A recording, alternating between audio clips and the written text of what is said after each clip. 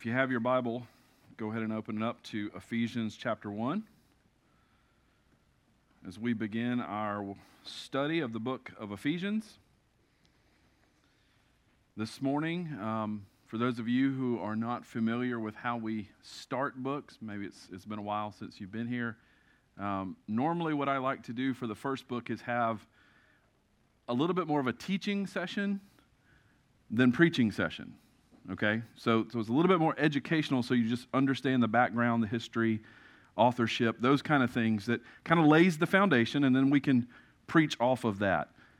So this morning, it's going to be 75-25. About 75% teaching, 25% preaching. So a little bit different than you're used to. So if you're taking notes, just know that the first part of this is just a lot of information that I think will be helpful as we work our way through the book of Ephesians over the next few months. All right, we are just going to be looking at two verses this morning.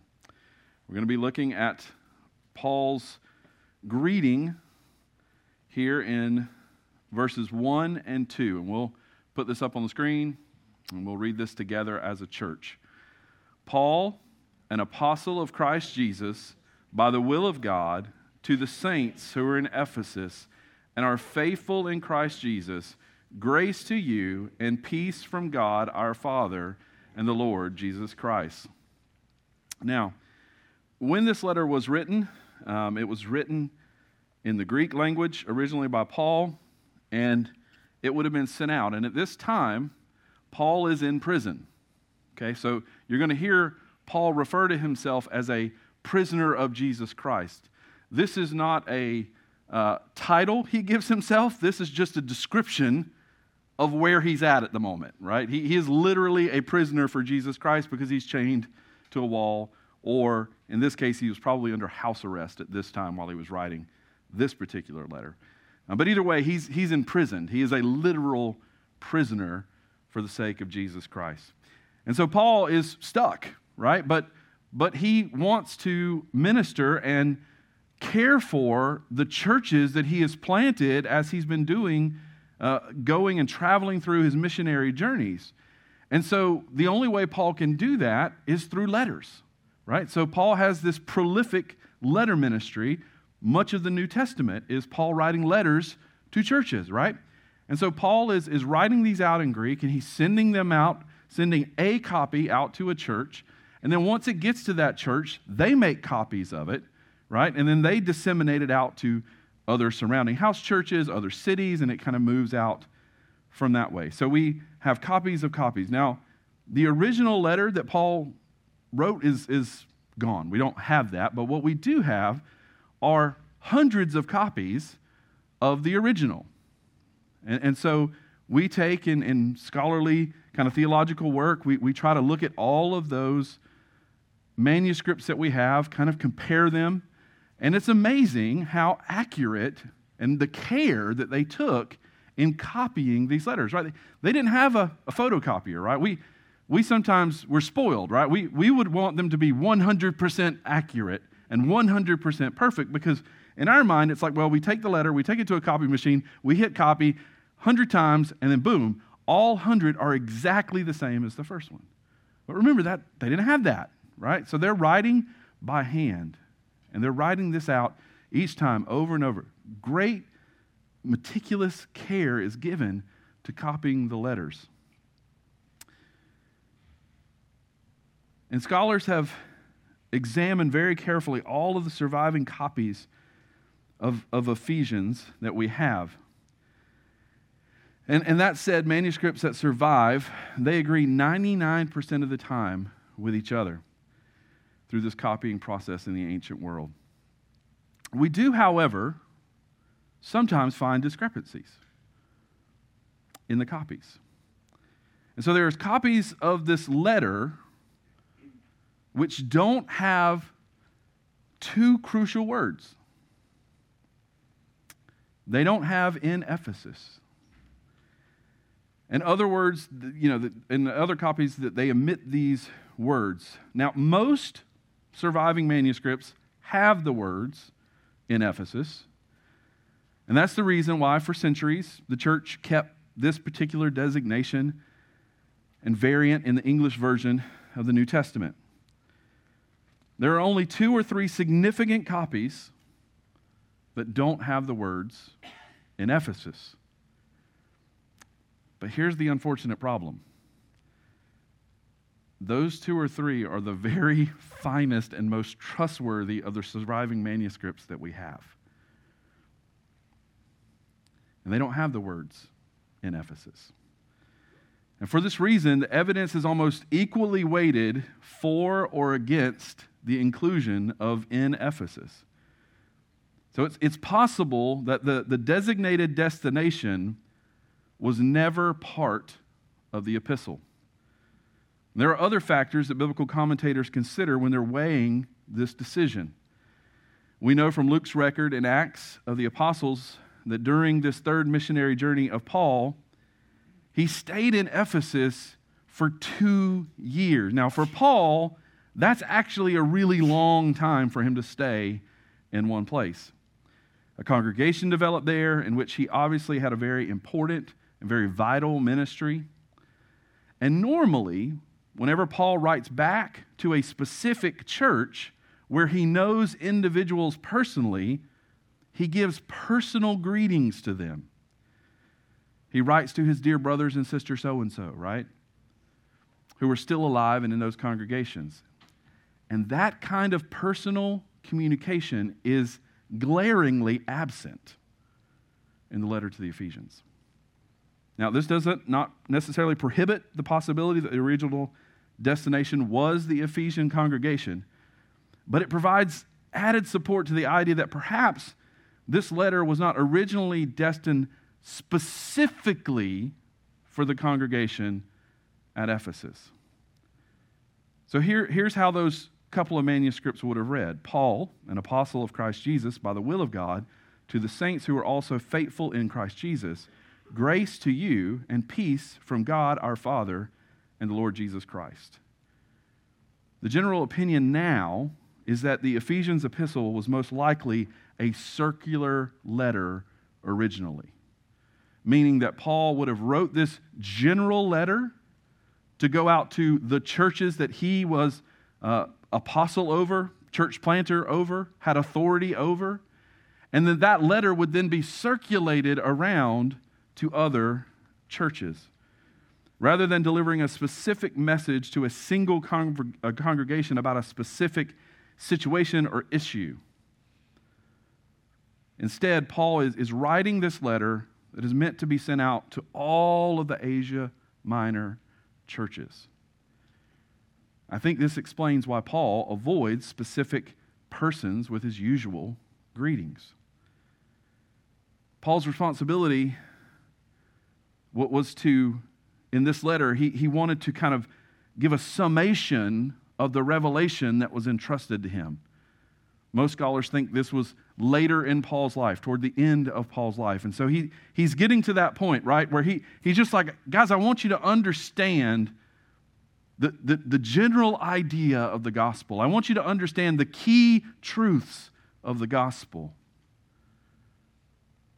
And given Ephesus' strategic location, it would make sense that Paul would first send the letter to the church at Ephesus.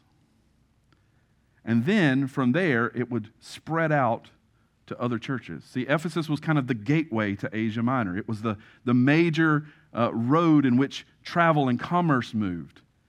And so it makes sense that Paul writes this original letter, he sends it to the church at Ephesus, and then the church at Ephesus makes those copies, sends them out to the churches in Ephesus, and then those letters begin to move on, with the designation in Ephesus added because of that original location, that original place that that Paul wanted that letter to go. Now, given that the majority of the manuscripts have Ephesus in the title, let me give you a little background about the city of Ephesus. Now, and I want to stop here. I tell you this stuff, guys, especially for you young people here, okay? There's nothing that a college professor loves to do more than nitpick these little things in the Bible. And when a student goes that just blindly goes, well, it's in the Bible, so it all, then they love to sit here and go, well, what about this? And what about this? And what about, how can you believe any of it? Right? I want you to understand how we get to where we get and why we can trust God's word. Okay? So that's why I'm telling you some of this stuff that you may be sitting out there going, Dale, well, this doesn't help me. But again, I promise, especially you young people, this is incredibly important. I want you to understand that the Bible wasn't literally handed down from heaven to a person. That's the way some churches inadvertently teach it, and it's unquestionable. I have a dear friend that went into the military with that mindset, that God had wrote the Bible and handed it to a dude, and then the dude made copies. Man, his drill sergeant tore him up and made him feel stupid. And to this day, he still struggles with his faith. So again, I want you to understand, I want you to be educated in the process that God not only inspired his word, but he preserved his word. That's part of God's sovereign protection over his word. Okay? So, with this title and knowing that, again, this was probably at least the first city that the letter went to, I want to give you a little bit of background about Ephesus. We learn in Acts chapter 17 of the first missionary, and I'm going to summarize this because there's a lot of stuff to read, but I encourage you to go back and read the end of Acts 17 and Acts 18 for what I'm about to share you, but I'm going to give you a summary. We learn about the first missionaries to take the gospel to Ephesus, a man named Apollos, who was apparently a very gifted and eloquent speaker, the Bible tells us, and he took the message of Jesus to Asia, to the city of Ephesus specifically. And yet, even though he was a gifted and eloquent speaker, he only knew about the baptism of John. So that's what he went and preached, and he asked them and called them to convert the same way John did. In other words, he only knew about the baptism of repentance and not the baptism of Jesus Christ. And if you remember, John came to kind of pave the way and announce the Messiah was coming, and part of John's ministry was a baptism of repentance and then in hope looking forward to the Messiah that would be coming after John. Jesus even makes his way to John to get baptized by John, right? And that's the point in which the Holy Spirit descends down like a dove upon Jesus, God's Son, and God the Father says, well done, right? This is my Son. And so this was part of John's ministry, preparing people for the coming Messiah. After Jesus was crucified and raised from the dead, believers were then baptized with the Holy Spirit. And this marked the difference between the baptism of John and the baptism of the gospel. The baptism of John was just one of repentance and preparation of the heart, but the baptism of Jesus was one of repentance and new life, receiving the Holy Spirit from God the Father through God the Son. So there were people in Ephesus who had heard about Jesus, they had believed and had been baptized into John's baptism. And these believers were converted by either Apollos, or potentially these guys could have been in Jerusalem and seen the early part of Jesus' ministry and then went back to Ephesus. But there was a core group. There was a small group of about 12 people. And then in chapter 18, we see Paul makes his way to the city of Ephesus. Now, Paul meets these disciples, and again, there's about 12 of them, the Bible says. And the Bible records that Paul begins to meet with them, and he asks them if they have been baptized into Jesus Christ. And they say no. They've only received the baptism of John. In other words, a baptism of repentance, of preparation. And Paul begins to explain the gospel to them, praying for them, baptizing them into the Holy Spirit, and they received the Holy Spirit. From there, Paul does what Paul normally does. If you know anything about the New Testament, Paul had a certain modus operandi when it comes to going into a new city, right? The Bible says that the gospel comes first to the Jews and then to the Gentiles, okay? So that's what Paul follows that model. Paul goes to the synagogue. He goes to the place to where people are studying the Old Testament, the book in Paul's mind that just points clearly to Jesus Christ. And he thinks, you know what? This is fertile ground to start with. With the Gentiles, we have to fight all this paganism and idolatry and all this other stuff. But here, at least they know that God is going to send a Messiah. So that's where Paul starts out first. He takes this group of disciples, they go to the synagogue daily, and they begin to preach the gospel. They explain how the Old Testament is pointing to Jesus and how Jesus fulfilled everything in the Old Testament. And this goes on for a while. And they give him a hearing. They listen to him. They hear him out.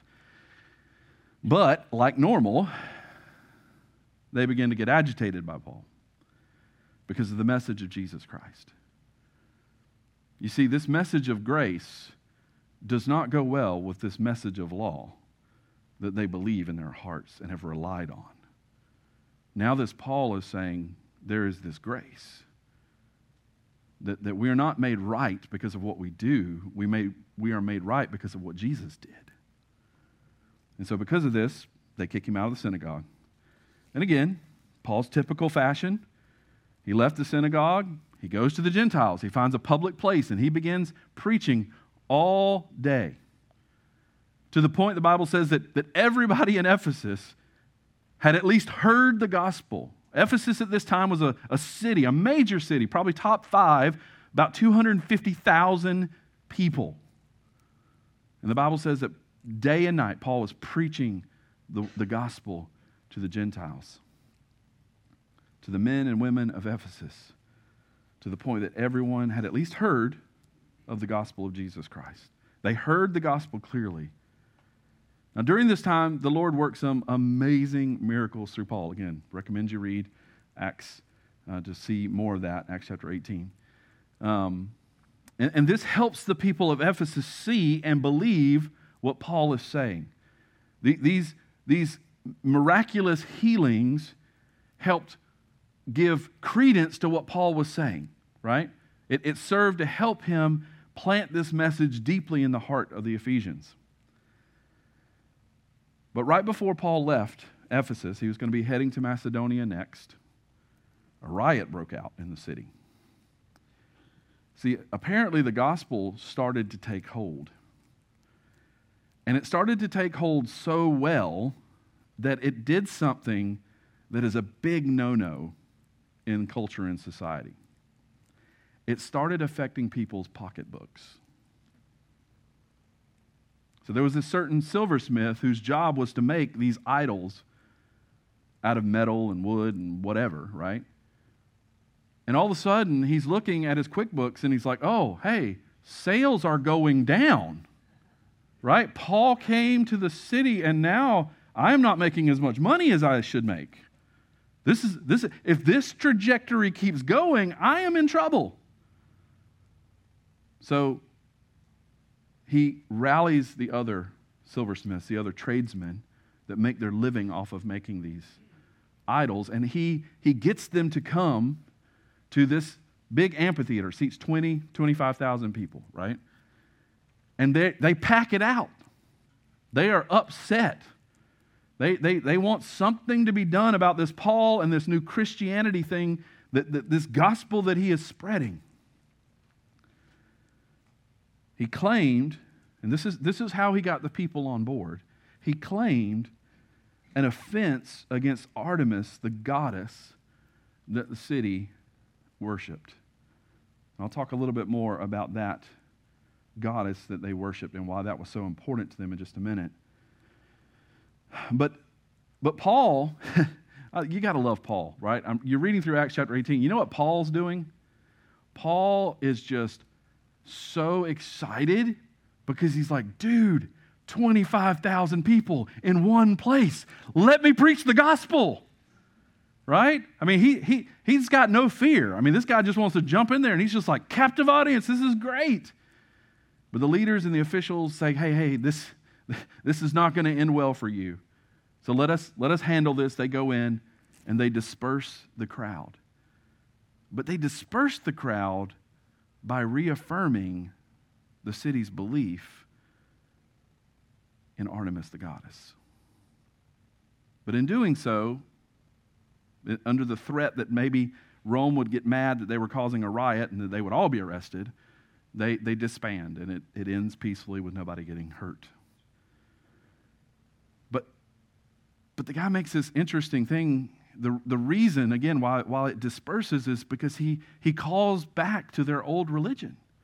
He calls back to them being the protector of Artemis, the goddess. Right? These people for like a couple of hours are chanting about how great Artemis, the goddess, is. This is something deeply ingrained in who they are. Artemis worship was at the very core of Ephesian culture. The Artemis of Ephesus was not simply the Greek goddess Artemis. Some of you who have studied mythology, and specifically Greek mythology, you may be like, oh, Artemis, I know who that is. Artemis, the Greek goddess, known as the virgin archer huntress, and a deity associated with nature, animals, and fertility. She was one of the 12 Olympians and the twin sister of Apollo. To the Romans, Artemis was known as Diana. But Artemis of Ephesia was different. It was the goddess Artemis Ephesia that was at the center of the controversy in Acts 19. The deity was a fusion of Greek Artemis and an Asian mother goddess from Ephesus. So in other words, before the Greeks came and brought their view of Artemis, there was another more ancient female goddess that this area worshiped. This was the mother of all gods, okay? They had so much reverence for her. And so when the Greeks came, they just kind of incorporated her, the whole Artemis thing, into their pre-existing goddess that they were worshiping. Surviving statues of this Artemis show her to be a multi-breasted mother goddess, clothed in ornate garments and wearing a large headdress. I would show you a picture, but for obvious reasons, I'm not going to. Artemis of Ephesia was associated with fertility, right? Not virginity, but fertility, having exaggerated sexual features of other Near Eastern fertility goddesses. Now, to this god, they built the Artemision of Ephesus. Again, this was a city, 250,000 people, and at the epicenter was this temple that they had built.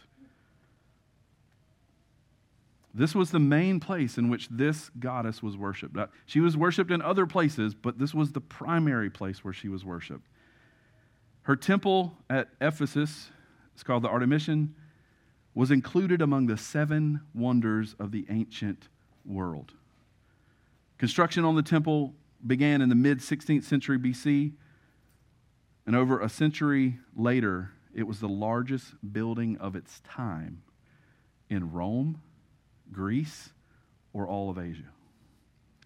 It was 425 feet long, 220 feet wide, roughly 4 times the size of the Parthenon in Athens. Had 127 columns that measured 60 feet high in length. But this didn't just serve as the place of worship. This was also the most important financial institution in Asia. It was a secure place for depositors to leave money because of the widespread respect for Artemis of Ephesia and the prestige of her temple.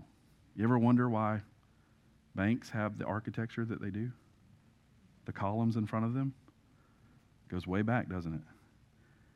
The city of Ephesus was not only the site of the Artemision, but it also held the title of Temple Keeper of Artemis. This is what the city was called. The city official who attempted to quell the riots in Acts 19 used this term, saying that the city of the Ephesians was the temple keeper of the great Artemis. This is what began to calm the crowd down. He also claimed that the Ephesians were the guardians of that which fell from the sky in Acts 19:35. Literally, the term there is fallen from Zeus, and was originally used to denote meteorites viewed as heaven-sent cult objects. And it may imply that the meteorite was somehow incorporated into her cult statue, or some historians have argued that the statue itself was believed to have fallen from heaven.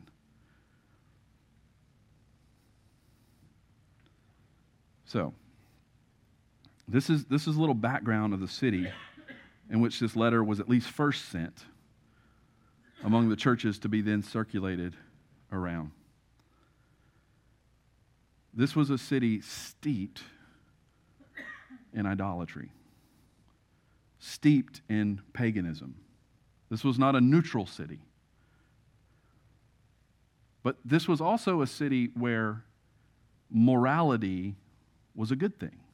So in worshiping their gods, being a good moral person was a part of that.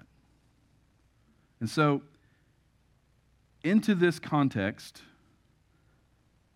Paul writes a letter to the churches that are in Ephesus, and then again, we believe spread throughout Asia Minor.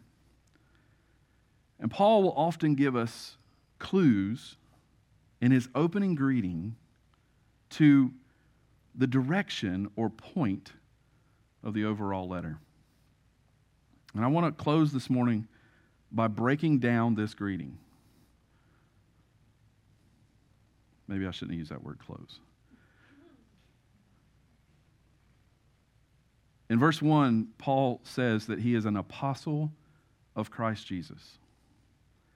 When Paul says that he's an apostle of Christ Jesus, he's claiming to be an appointed messenger of God. Someone that is speaking on God's behalf. This means that Paul not only belongs to Jesus Christ, but also that Paul represents him so definitely that Paul's message is Christ's own message. When Paul speaks under the inspiration of God's Spirit, it's like or it's as if Christ is speaking himself.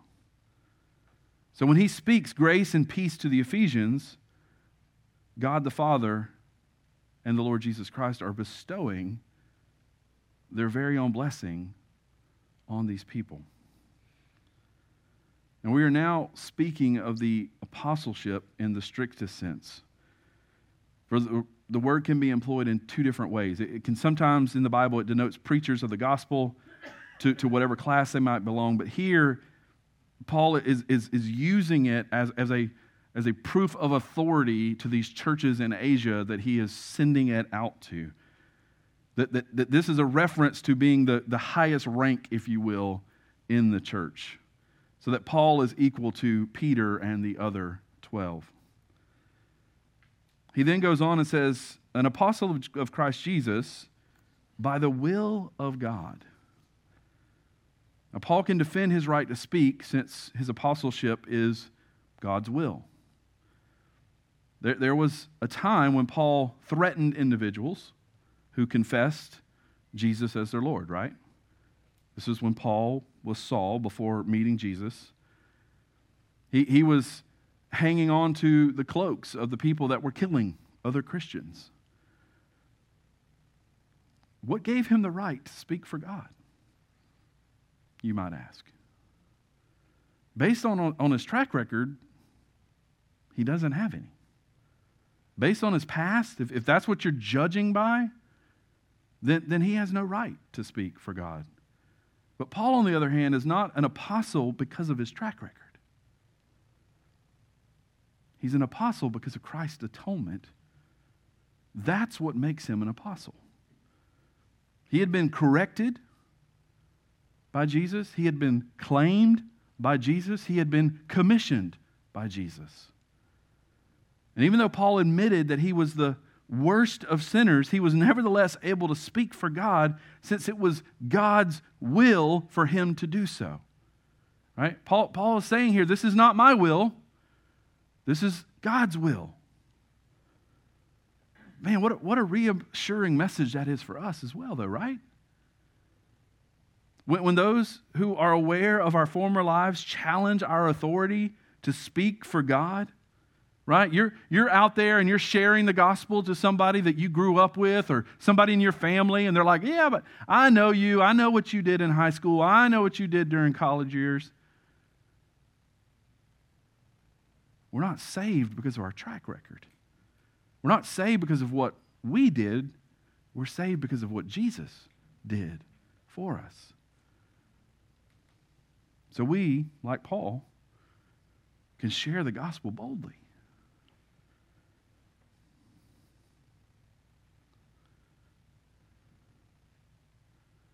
When we respond as the Apostle Paul did, by saying, if my speaking were based on my own doing, then I would have no right to speak.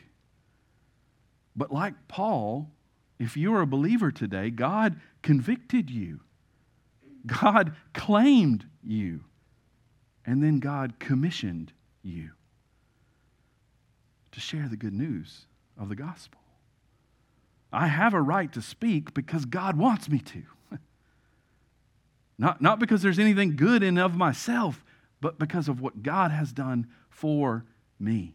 The will of God was not just Paul's defense of his right to speak, but it was also his offense. I have a right to speak, and you have a responsibility to listen. Paul could tell his audience, since his apostleship was God's will. Paul is preparing to address the Ephesians with some pretty harsh words. Some of the things that he's going to say in this letter to all of these churches are going to be a little hard to hear.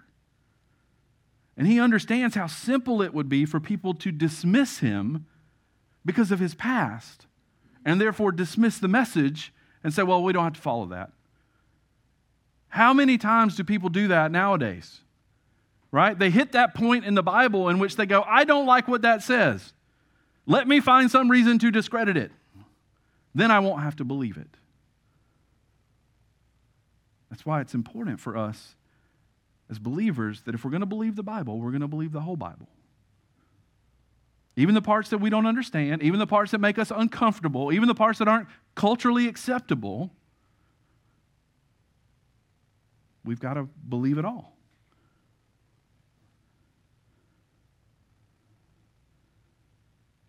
If, however, his words are the will of God, then everyone must pay attention to what he says. Paul has authority since his calling is God's will. His defense, his offense, and eventually his confidence are all based in God's will. The will of God not only gives Paul authority, but it also instills in him a great expectation. God has a plan for me. That is the essence of his power. When a person believes that he has been called from darkness to light by a force greater than any challenge this world can offer, he sees opportunity where others see resistance. Right? That's why when Paul sees this riotous group of 20 or 25,000 people in this auditorium, he's going, hey, tap me in, coach. Let me go in there and preach the gospel. Everybody else is going, they're going to rip you apart. But Paul's like, no, God's got a plan for me. He's got a plan for my life. And so where you see resistance, I see an opportunity. I see a bunch of people gathered together, and hey, maybe one person out of 20,000 will hear the gospel and believe.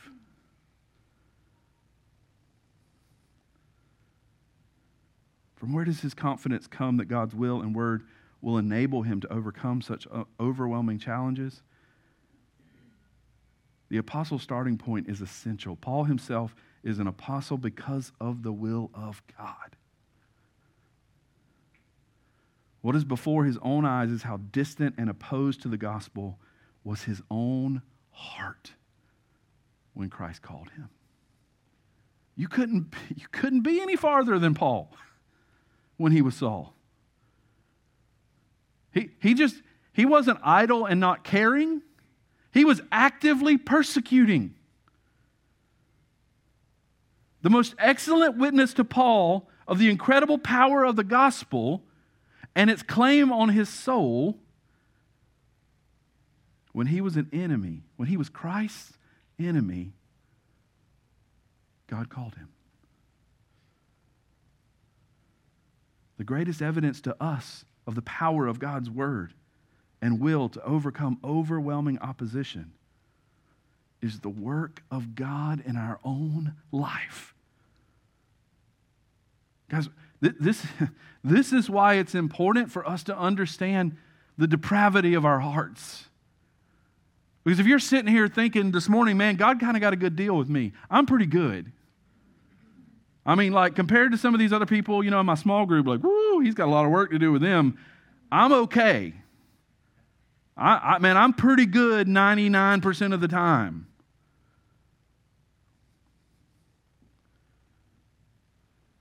Then you will have a hard time believing that God can save people whose lives are mired with sin. Because you failed to stare down the pride in your own heart that's blinding you from seeing how sinful you are. But man, once God opens your eyes to that, then all of a sudden you believe in the power of the gospel to change anybody.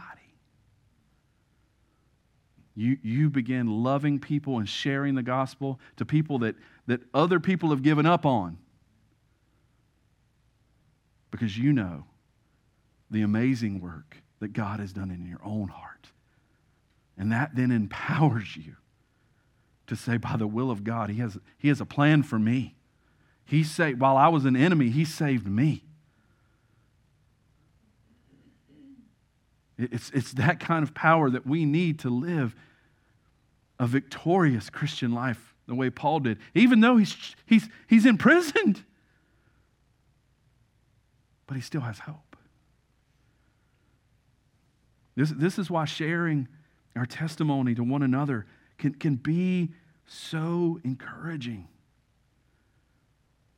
Because we hear, wow, God, He overcame so much to save you. Maybe He can save my spouse. Maybe He can save my kids. Maybe He can save that coworker that drives me crazy.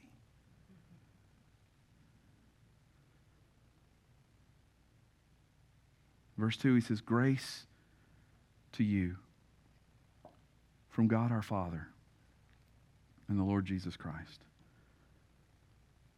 In the opening salutation, Paul gives the message that he wants to impart in the rest of the book. Grace and peace to you from God our Father and the Lord Jesus Christ. This is Paul's thesis statement for the book of Ephesians. This one sentence summarizes everything he's going to say. These people are living in a city filled with paganism. Their lives are threatened by it. And yet the apostle is offering grace amidst sin and peace, amidst the storms of conscience and likely persecution. Like, guys, if they're doing this to Paul after being there for just 2 years, what's going to happen to the Christian church as it continues to grow? And they have such devotion to this female goddess, and now all of a sudden Christianity is beginning to grow and threatening not only the livelihood, but the overall attendance.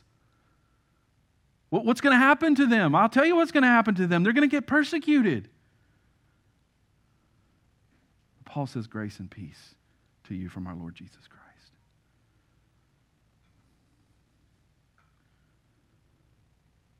Paul doesn't want them to do what they did with Artemis, the Greek goddess. Right? They start with Artemis of Ephesia, this very ancient mother goddess. The Greeks come in, and what do? They just incorporate the Greek aspects into their worship, and they just keep right on going. So what are we doing? We're staying true. In their minds, we're staying true to our goddess, but we're doing these things to appease these people. And Paul doesn't want them to do the same thing with Christianity. He said, well, how in the world could they do this with Christianity? I'll tell you.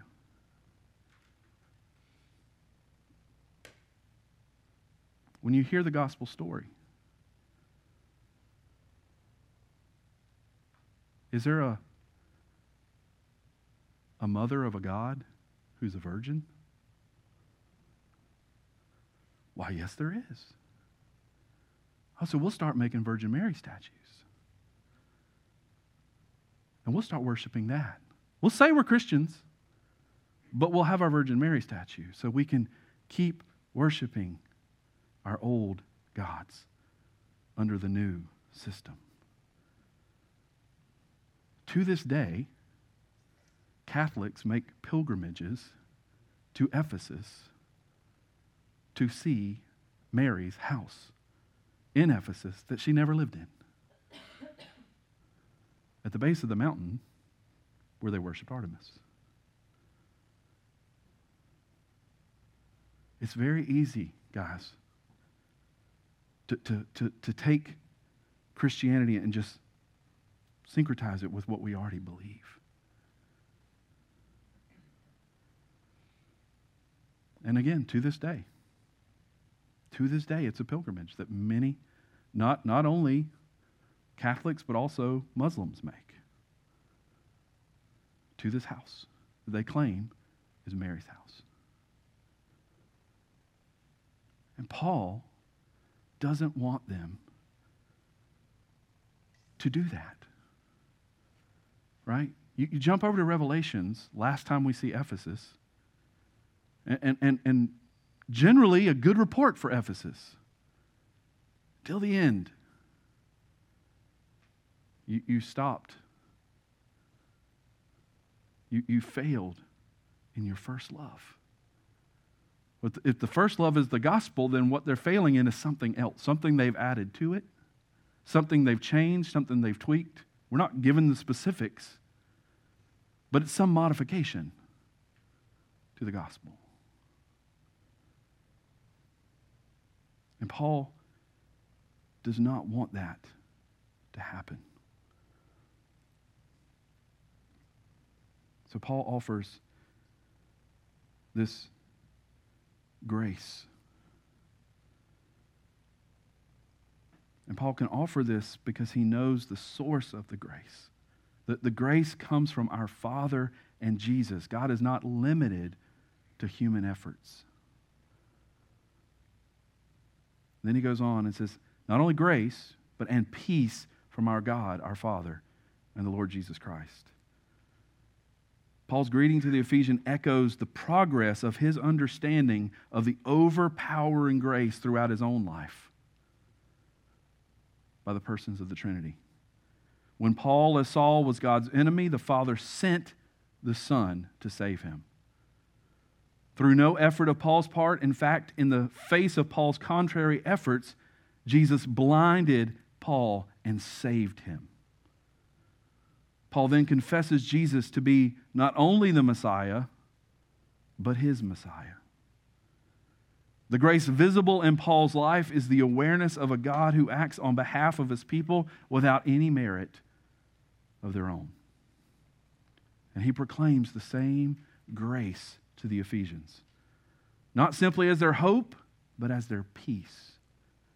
Because such grace means that God is no longer counting their sins against them.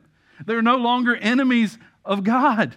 They can live at peace with God because of his grace. And that's why Paul is just going to hammer over and over and over in this book the importance of understanding God's grace in our lives. God melts the hardened human heart and all the powers of human evil. Because Paul knows this grace, he knows peace.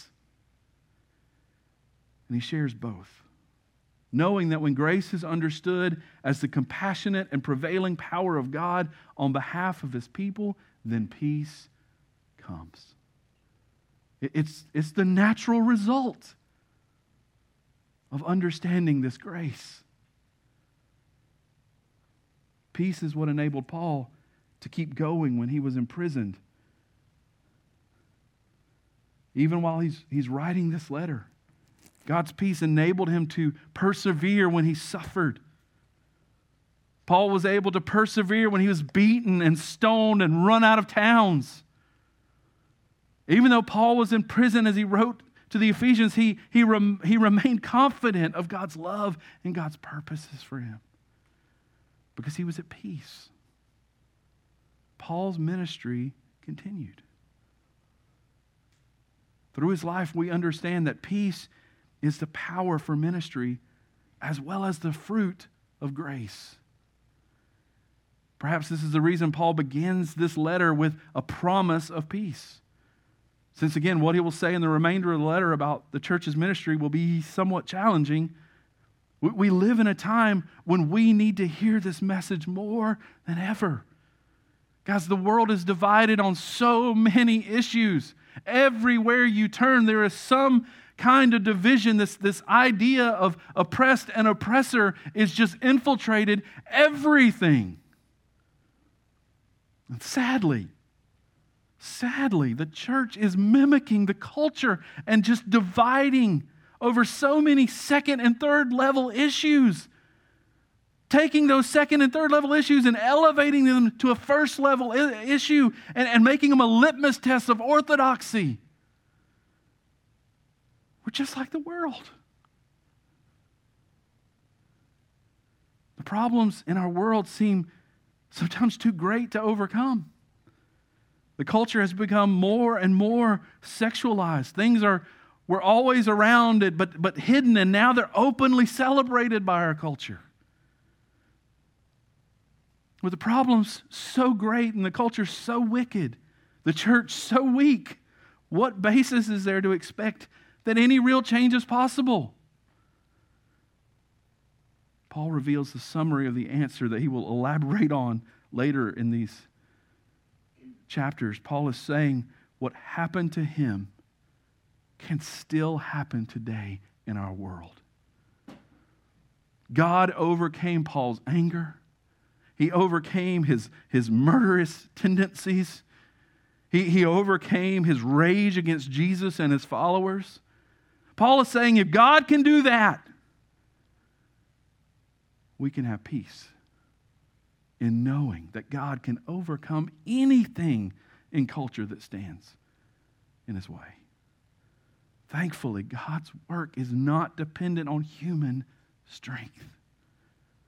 God's message of grace will yield its fruit of peace in God's people through the gospel of Jesus Christ. Praise God, our weakness is not the end of the story. Because God is at work, we can have peace this morning that empowers us to continue sharing the good news.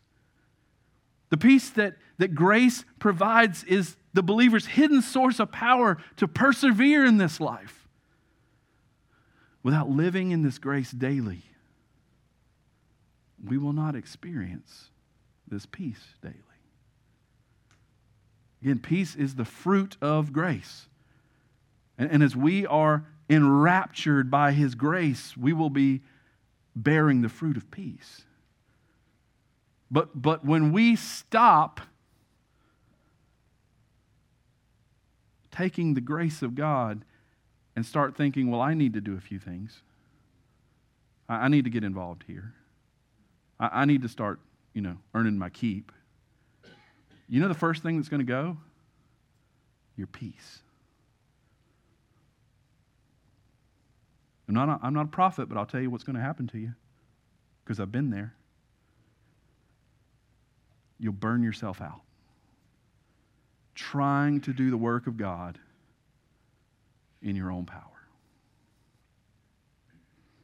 And this will lead to bitterness.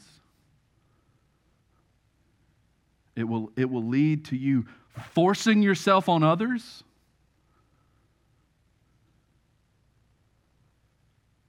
Instead of people seeing the peace that you have and being drawn to that peace because of the grace that you are experiencing. See, when people see everyone worried and scared and running for the hills, and yet here's this person who's calm, peaceful. That's different. But when they see people who are working hard, trying to do it themselves, they don't have any peace. They're just as stressed out.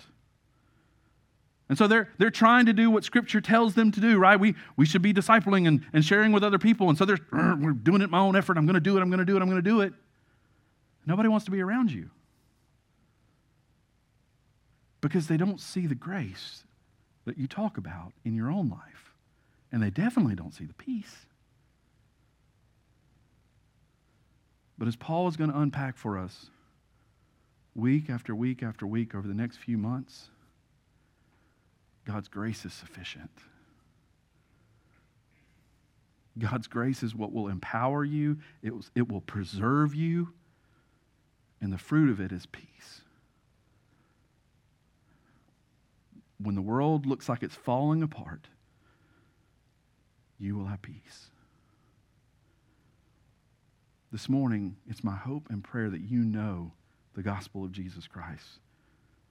That He's called you and commissioned you.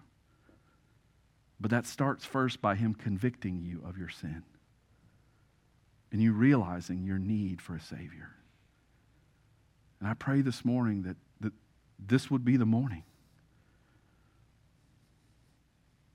That you would feel the weight of your sin, not because I want to be mean or vindictive, but because that's the first step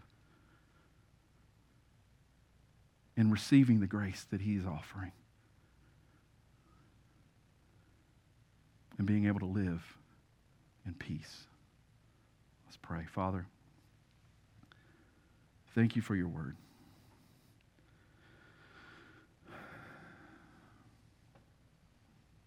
Thank you for sending your Son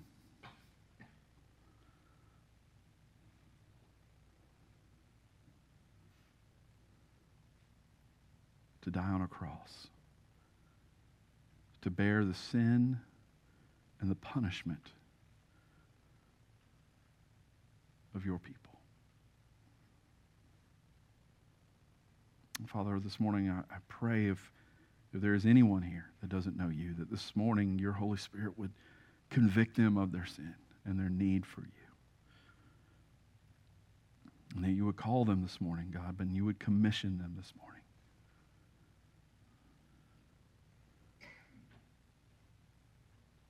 And Father, for those of us who are here and we have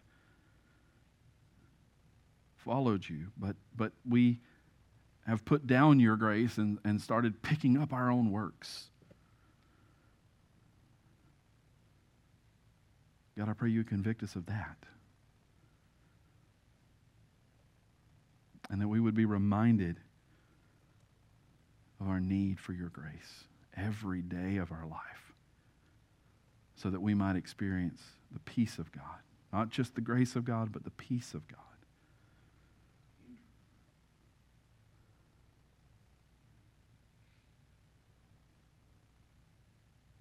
Father, I pray that you would use us, Lord, to share the good news of the gospel. Even to people that we might even struggle to think they can be saved, God. But Lord, you would remind us that we were once enemies too, and you saved us. And because of that, the power of the gospel can change anything and anyone. I ask these things in Jesus' name. Amen.